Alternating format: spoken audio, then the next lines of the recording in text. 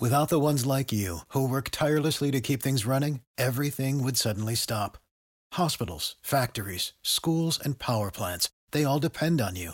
No matter the weather, emergency, or time of day, you're the ones who get it done. At Grainger, we're here for you with professional-grade industrial supplies. Count on real-time product availability and fast delivery. Call, click Grainger.com, or just stop by. Grainger, for the ones who get it done.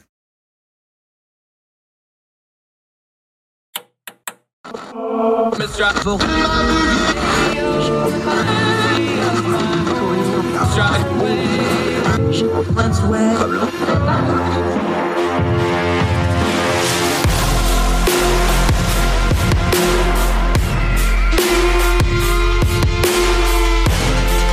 your host, Andrew Donaldson. This is Heard Tell. Welcome back to Heard Tell. All right, economics all over the headlines. We're going to go to our go-to on it, Jericho Hill. He works for one of them 4-letter, not 3-letter. I was corrected last time. 4-letter government agencies, but his opinion are his and his alone unless they're correct, and then he really wants them to be his. Jericho Hill, how are you, my friend? Doing pretty good today. All right, let's try this real slow using small words for the folks from Logan and try to get through this one more time. Gas prices are a lagging indicator. Can you please explain why gas prices are a lagging indicator? Because we still seem to have problems understanding in the United States of America in the year of our Lord 2022. Gas prices are a lagging indicator. You should first specify they're a lagging indicator of what. Darn you, Jericho. Right. Just answer the question. Talk about economic conditions and whatnot. So the point that Andrew, you're trying to make is that what causes gas prices to rise, a lot of that's been set months or years in advance. And so, for example, if you make investments into more green energy technology, which takes several years to ramp up, those investments are not going to non-green to natural gas or to fossil fuels or stuff like that. So there's less capacity to ramp up. So when events happen, like what we've seen with COVID, there's an immediate sort of reaction. But then in terms of being able to accommodate that new that new demand, right? You have to change your production, and that takes time. Now, it's the easiest thing in the world for me to just go, this current debate over gas prices and blame and Putin and Biden, this isn't hard. Like, gas prices were going up because we had a Democratic candidate who said, I'm going to end fossil fuels in America. That's going to have an effect. He has policies to that end. He wants more electric vehicles, so on and so forth. That's been his policy for a year. That affects gas prices in a lagging way. Some of the gas prices were already going up because of what happened before he came into office. Then Putin invades Ukraine. That raises the already high gas prices up. This does not seem that hard to me to have a delineation line of, okay, gas prices are Biden's fault up until this point, and then Putin made it worse from this point forward. Why can't we just discuss it that way? But no, we have to have a White House that says gas prices are all Putin's fault. And then the media goes nuts and go, no, they're all Biden's fault. There's this middle ground that we just skip over. Why do we do that? We skip over it because nobody wants to talk about the nuance of the middle ground. It doesn't send out letters for fundraising. It doesn't get people to answer the robocalls for more funds, et cetera, and it doesn't get those angry letters that are sent in. I think that's part and parcel of why. I mean, and you're right. Look, we had a changeover in admin from friendly to fossil fuels to less friendly to fossil fuels. We had a pandemic that radically changed things. We had not just a response to trucks and tankers getting in, to get the gas and whatnot. But, now we've got a response from folks being like, well, I don't really, I need to commute more or I need to commute less. Some folks like myself don't even commute hardly anymore, which changes the calculus. But you're right. I find it hard to pin the blame 100% on a president for lots of things that happen, mainly because, if we think about it, right, COVID and a war not really anything that anyone, right, could control, even the most darling of the right and the most darling of the left. So, those things happen. So then what are the responses? And I think I'm going to tee you up on the next part that I think you want to go into is, the Biden administration has recently come out and said, well, here's our new budget idea, our new package of spending and plans and whatnot. And this is going to help reduce the deficit. And this is going to help lower the inflation. And this is one of those where I'm going to go, yeah. If we accept certain assumptions that they're making about how the spending will work and how it will go fund things, that's very plausible. But it's also, but it works over years, right? It doesn't work over days, weeks, or months.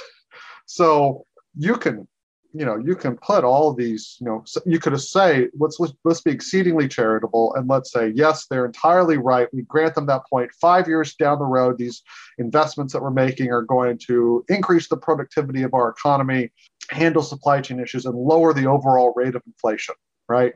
Okay, but that's 5 years from today. That's not next year. That's not 6 months from now. They're not going to do a whole lot in the next 6 months.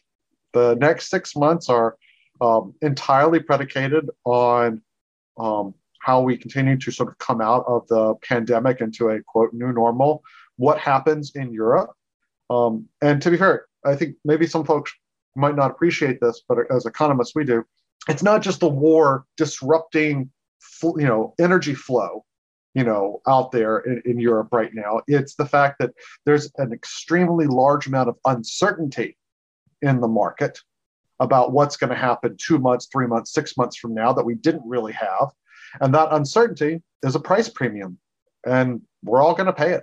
Talking to Jericho Hill, our economist friend. Okay, define uncertainty then, because people don't seem, I have trouble getting my head around this too. We see things physically happening in the news, Ukraine, natural disasters, policies like pipelines being canceled, pipelines being approved, Nord Stream, Keystone. We can get our head around all that stuff.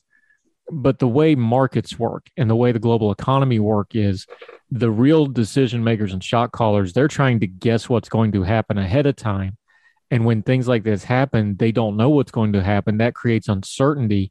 And that's almost as damaging in and of itself as whatever the breaking headline news is, isn't it? Yeah, I mean, look, let's just say you're a widget maker, right? And you're looking at an uncertain economic time or your uncertainty has increased. You don't know if the economy is going to be booming more or we're going to go into a recession.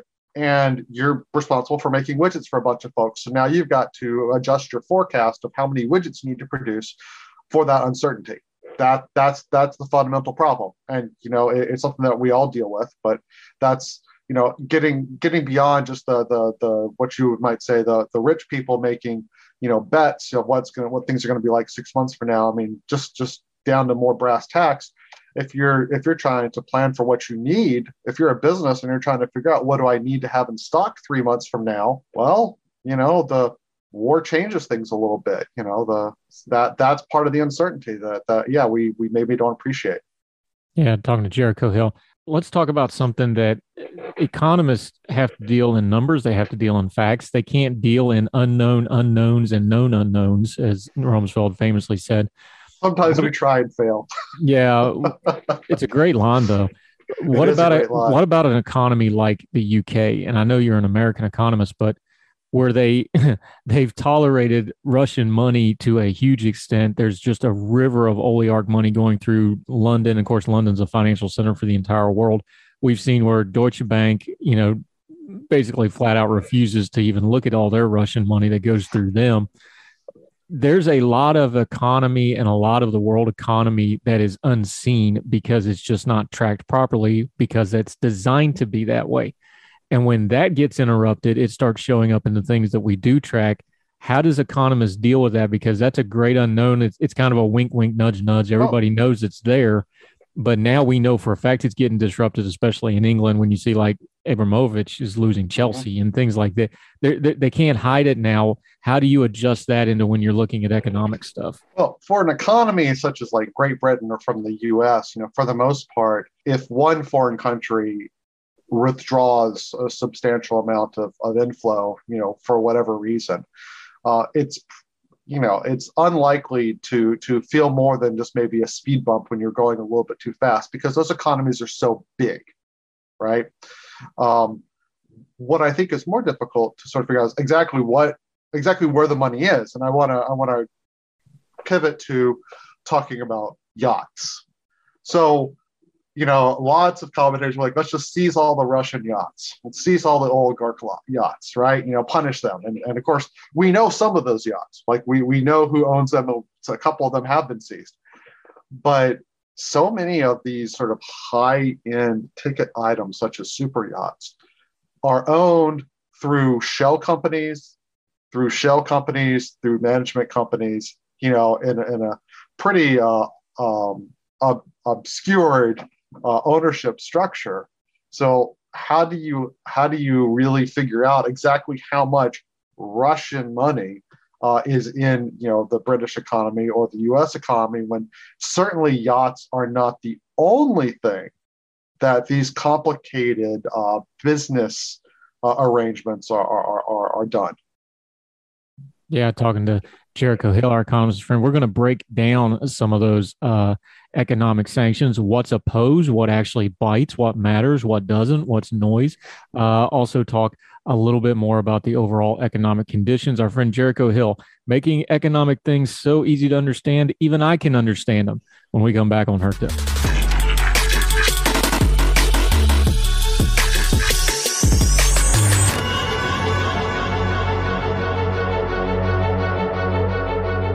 Our friend Jericho Hill is joining us here on Her Tell. I'm Andrew Donaldson. Thank you for joining us. Of course, the ethos of an economist is bad times don't last, but bad economics always last. That's a Scott Hall reference, who passed away. We'll talk a little wrestling at the end. I very much appreciated that reference. There you go. Rest in peace, Scott Hall. But talking about some bad guys here, we were just talking about the dirty money, the oligarch money. Talk about, because you're an economist, but you're also a sports fan, you keep up with the culture. Explain to folks the ultra wealthy, things like a sports team, like a Chelsea, things like a yacht. Those aren't just token toys. Those are also ways of parking money when you basically have no way to park massive amounts of money any other way to do it. And you got to put it somewhere, right? Yeah. I mean, art is another great example of a way to park money. But certainly, so of course, some of the folks that invest in sports teams do a very good job of increasing that investment and treating it like a business, and others it is simply, just as you said, a money dump. There's I think this might be less of an issue for most American sports leagues, but certainly soccer throughout the world is a sort of well-known dumping ground for some of this. Real estate is another dumping ground. Lots of there's also lots of obfuscated real estate holdings. So at the very high end, it doesn't affect the average person and trying to buy a house. People don't buy homes that are hundreds of millions of dollars, right? Unless you're filthy rich. But who exactly holds those very high end real estate homes? Is another thing where you may not necessarily know who actually owns that house. But it's there to park money. It's a diversification strategy. Wu-Tang. Wu-Tang Financial. Talking to Jericho Hill, master of many things, but mostly economic things. Okay. When we have an uncertainty like the Ukraine situation, this looks like it's going to be at least a semi-protracted war, at least through the summer, probably at the very least. How does the markets start to adjust? Because they can't just keep bouncing out of fear and uncertainty. They're going to settle on something, especially if this starts looking like it's going to go for a while. Because remember, before this, we thought we pretty much had this summer economically figured out. The Fed's going to raise interest rates 3 or 4 times. Yep. We're going to have an election year, so they're going to jimmy the money. We're going to have another stimulus package so they can run on that. We were going to get inflation under control. Yeah, everything looked great. We thought we had this year under control. Look, at some point though, the powers that be are going to make a decision on what path to take. How do you think that shakes out here in the near term, probably over the next 2-3 months? I think I first have to say there's a lot of personal bias here about that path, because I apparently have more than a quarter of Ukrainian blood in me. So I have a little bit of a loyalty, sympathy here. I don't see this conflict ending nicely. I don't see it ending a whole lot anytime soon. It's going to cost Russia quite a bit. Their economy is already, quite hurting. You can watch the ruble essentially do a roller coaster free fall. And you can watch videos now of folks fighting for stuff in grocery stores, which is reminiscent of another time when Russia used to be called the Soviet Union. Now, how it all, I wish I could say how it would all shake out. I don't know what the military situation is going to look like. I certainly have, hopes that some Ukrainian solution is found to the benefit of the Ukrainian people. I feel badly for them. And have been doing what I can to support the Ukrainian Red Cross and other such organizations that desperately need help. But think about Europe now, and this like in the short run. Let's be a little more optimistic. In the short run, Europe is going to suffer from pretty high heating bills and energy prices too, because they're shutting down a lot of the oil and gas investments they were doing. And now you've got Germany saying, oops, maybe we don't want to shut down the nuclear power plants that we were planning on doing. Maybe the best thing to be green is to actually build more nuclear power plants. I think that would be a really, really good change. Yeah, I've kind of, we love our analogies here. I've taken to calling it like Jules Verne. He got an astonishing amount of things right on Journey to the Moon. That, 3 guys on a couch. We put 3 guys on a couch in a capsule. He used a projectile. It was a capsule. They had to he got a lot of stuff really right. The problem was we needed to wait 84 years to NASA to figure out the really important stuff like, hey, let's not use a cannon. Let's build a Saturn V and get it up into low Earth orbit. I think that's where we're at with some of the energy stuff right now, where we can see the solution. We've figured out kind of the big picture part. Okay, this is possible, and here's how we do it. But there's a whole lot of people that are still in the science fiction realm of, we'll just put them in a cannon and shoot them up there. And that's how they're kind of dealing with this energy crisis stuff. That's not how the world works. We can see it, but we're still 40, 50, 60 years, whatever, maybe sooner with technology from really changing how energy, especially geopolitical energy and how practical energy for the poorer folks in the world are. Am I wrong in using that kind of analogy of like people can see it and then things like Putin kind of bring it back and focus like, okay, we're not as close as we are. I think Putin's action might have accelerated that timeline a little bit for the Western world. Now, yeah, I think you're right. And when we just talked about substituting, coal power plants for instead of and use nuclear power plants instead, right? And seeing maybe there'll be a lack of environmental activism against nuclear power plants now going forward, particularly in Europe. Although nuclear power has been pretty stalled here in the U.S. as well, which is unfortunate. As an aside, right, I used to work for a power company. So, I like to think I know one or two things about power generation. So I'm going to bring some of that knowledge here. Even if we today could build, 100 nuclear power plants, and we actually had a site to put them, the distribution of that power is yet another complication. And our energy grid still desperately needs repairs. It needs upgrading. You would need a lot of more additional substations. You need some, substation infrastructure upgrades. I don't know what you do about the Texas power grid. That thing's a mess. So just think about all those moving parts. We are still a long ways away from being able to move our economy off of oil and coal. And this is what frustrates me about it is because we've had this technology for 50 years, 60 years. If we would have done this 30, 40 years ago, we wouldn't be in this mess in the first place. And that's the part I never hear anybody talk about is like economically, energy-wise, clean-wise, if we hadn't done all this silly moratorium stuff and kind of shot ourselves in the foot, we would be in a completely different place right now. Folks don't want to talk about that piece of it of, hey, we kind of dropped the ball on some of this if we would have just done it back then. I know the technology's gotten a little better. I know 3 Mile Island. I know Chernobyl. But, I mean, God, Chernobyl was 40 years ago. You don't think our technology is better? Well, and we now know Chernobyl was not a nuclear accident. It was a bureaucratic accident. Yeah, and also with 3 Mile Island was actually a success story in the sense that exactly right. It happened and all of our safeguards worked. And that's the point of a safeguard. Also keep in mind that, this is economics, right? People respond to incentives. Price is an incentive, right? So we have long enjoyed in the US very cheap energy. So the political pressure to move off of that, to make investments that are costly up front, that are cheaper in the long run, but are costly up front, there's not the political will to do that.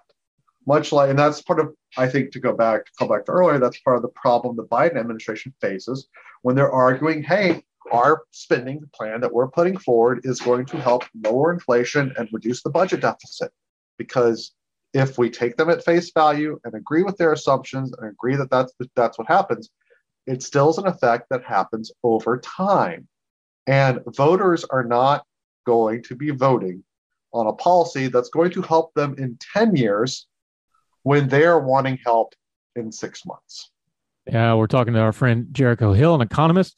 We're going to continue with him right after this as Heard Tell continues.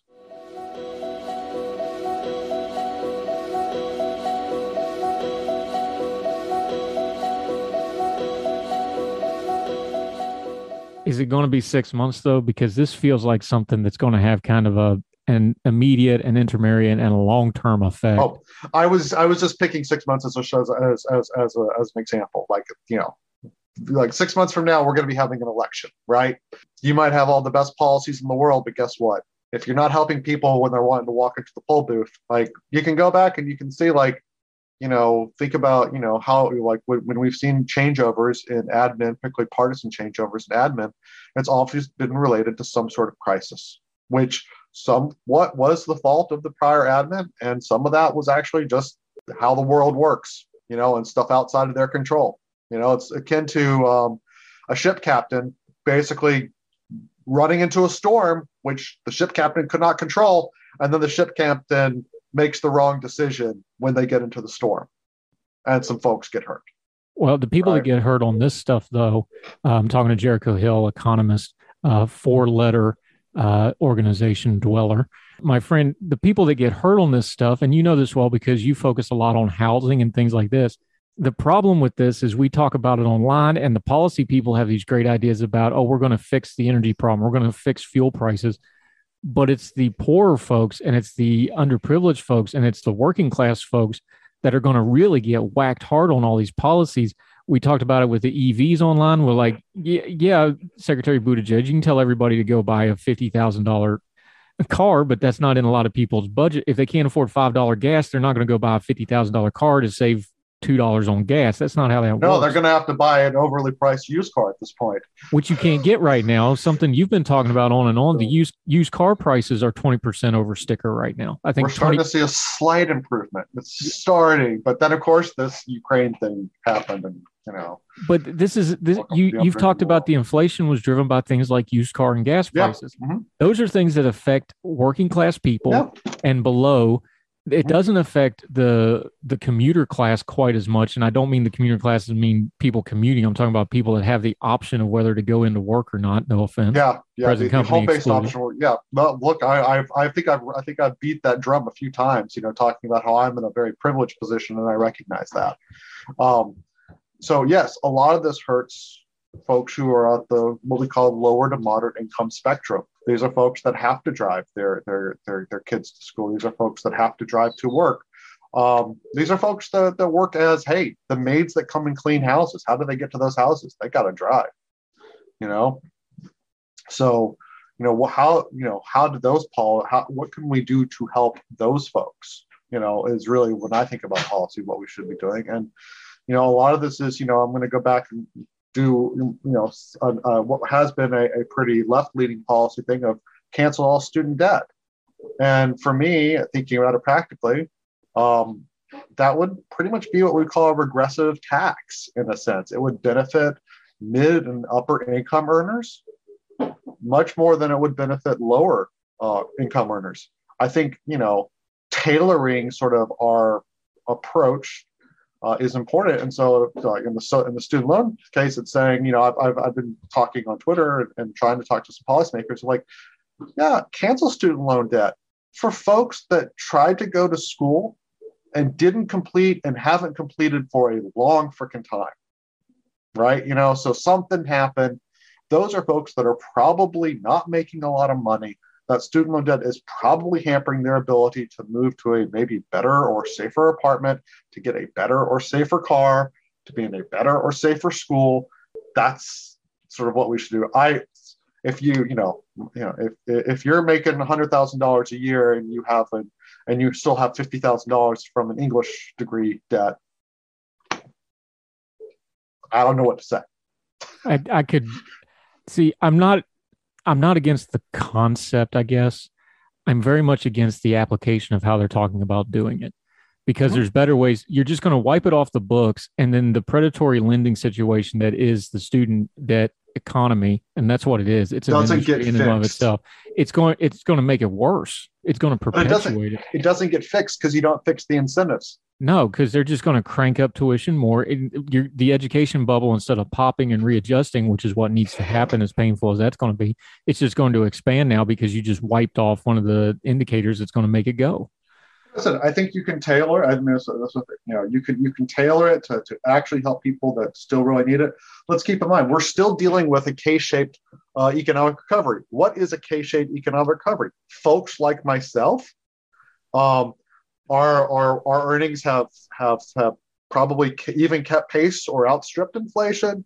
We've certainly brought down our costs. Right, I don't commute anymore, so I don't have transportation costs anymore. I don't eat out, so my food costs got a lot lower. Even if food costs rise, I don't eat out, so that's cheaper. So that's been good times for folks like me. And for folks that are lower down on the economic spectrum, their unemployment rate is still elevated. They, are starting to see opportunities to move, and to get better jobs. But the fact is, those jobs are just now starting to pop up. And those jobs might not be in the places that these folks are. And so, and then they have to deal with, as you said, higher energy costs. They have to deal, with higher food costs, right? We haven't even talked about the fact that, hey, does anybody remember that Ukraine is basically the wheat capital of the whole world? And I know we've been very American-centric, but you know who consumes all the Ukrainian wheat? It's Africa. And so we're staring at a famine potentially in Africa. And we're not even talking about that. Yeah, African Pivot 3.0 or whatever we're on now. Jericho Hill, our good friend, economist, covering a lot of ground. Jericho Hill, let folks know where they can follow you, your social media. You've also got an excellent little newsletter going that deals with housing. Recommend people check out. Let folks know where they can find you, my friend. Thanks for the reminder, because it's middle of the month, so I need to go update my newsletter, which is jerichohill.substack.com. It's called Quigleyand, which is named after John Quigley, a very famous and dead housing economist, someone that did a lot of good for helping us understand housing econ. Just to keep people wondering. You can find me on Twitter at MotoEconomist, and you can seemingly find me on Heard Tell on a semi-regular basis. And you'll get me to talk if you mention wrestling.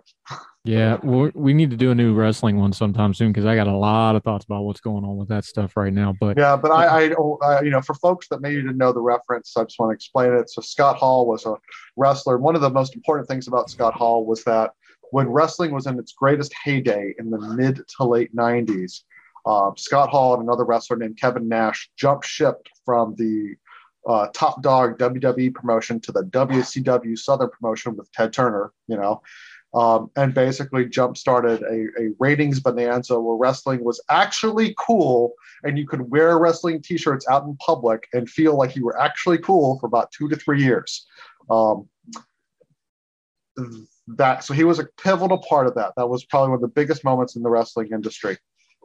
He, though, had a lot of personal demons. He had a lot of personal issues. He basically turned into a drunk and just a drug addict and awful person. And then at the last moment reached out and got help from a former wrestler turned yoga coach, Diamond Dallas Page, who's actually legit, and got him fixed up 10 years ago, got him sober, 10 years sober, and got him to the point that he could go back out there and meet the fans, participate, be backstage, even get inducted into a Hall of Fame. And so while a lot of us are very saddened, that he's passed on, We were talking earlier, and I said I'm really glad that he got to end his career on a high note where he was able to be back and contributing and be a great role model at this point, and get to basically have his curtain call that everyone we hope gets to have, because more often than not in professional wrestling, that's not the curtain call that pro wrestlers get. Yep. And curtain call was a Sly Inside reference too that I got and a few others will get.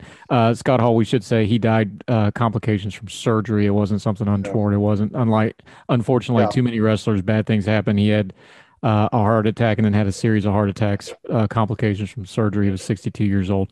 But I'm glad he got the redemption story. All right, buddy, we'll get around to talking just wrestling one of these days. Thank you for your time on economics today, though, sir. I appreciate your time. Thank you for having me, Andrew. Have a great day. Hey, we're glad you're in heavy rotation. Appreciate it.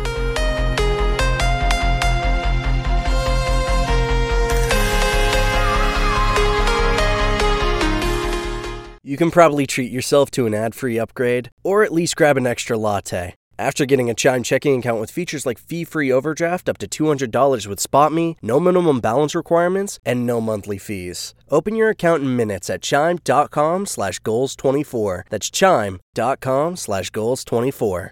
Chime. Feels like progress. Banking services and debit card provided by Bancorp Bank N.A. or Stride Bank N.A. Members FDIC. SpotMe eligibility requirements and overdraft limits apply. Without the ones like you, who work tirelessly to keep things running, everything would suddenly stop. Hospitals, factories, schools, and power plants, they all depend on you. No matter the weather, emergency, or time of day, you're the ones who get it done. At Grainger, we're here for you with professional-grade industrial supplies. Count on real-time product availability and fast delivery. Call, click Grainger.com, or just stop by. Grainger, for the ones who get it done.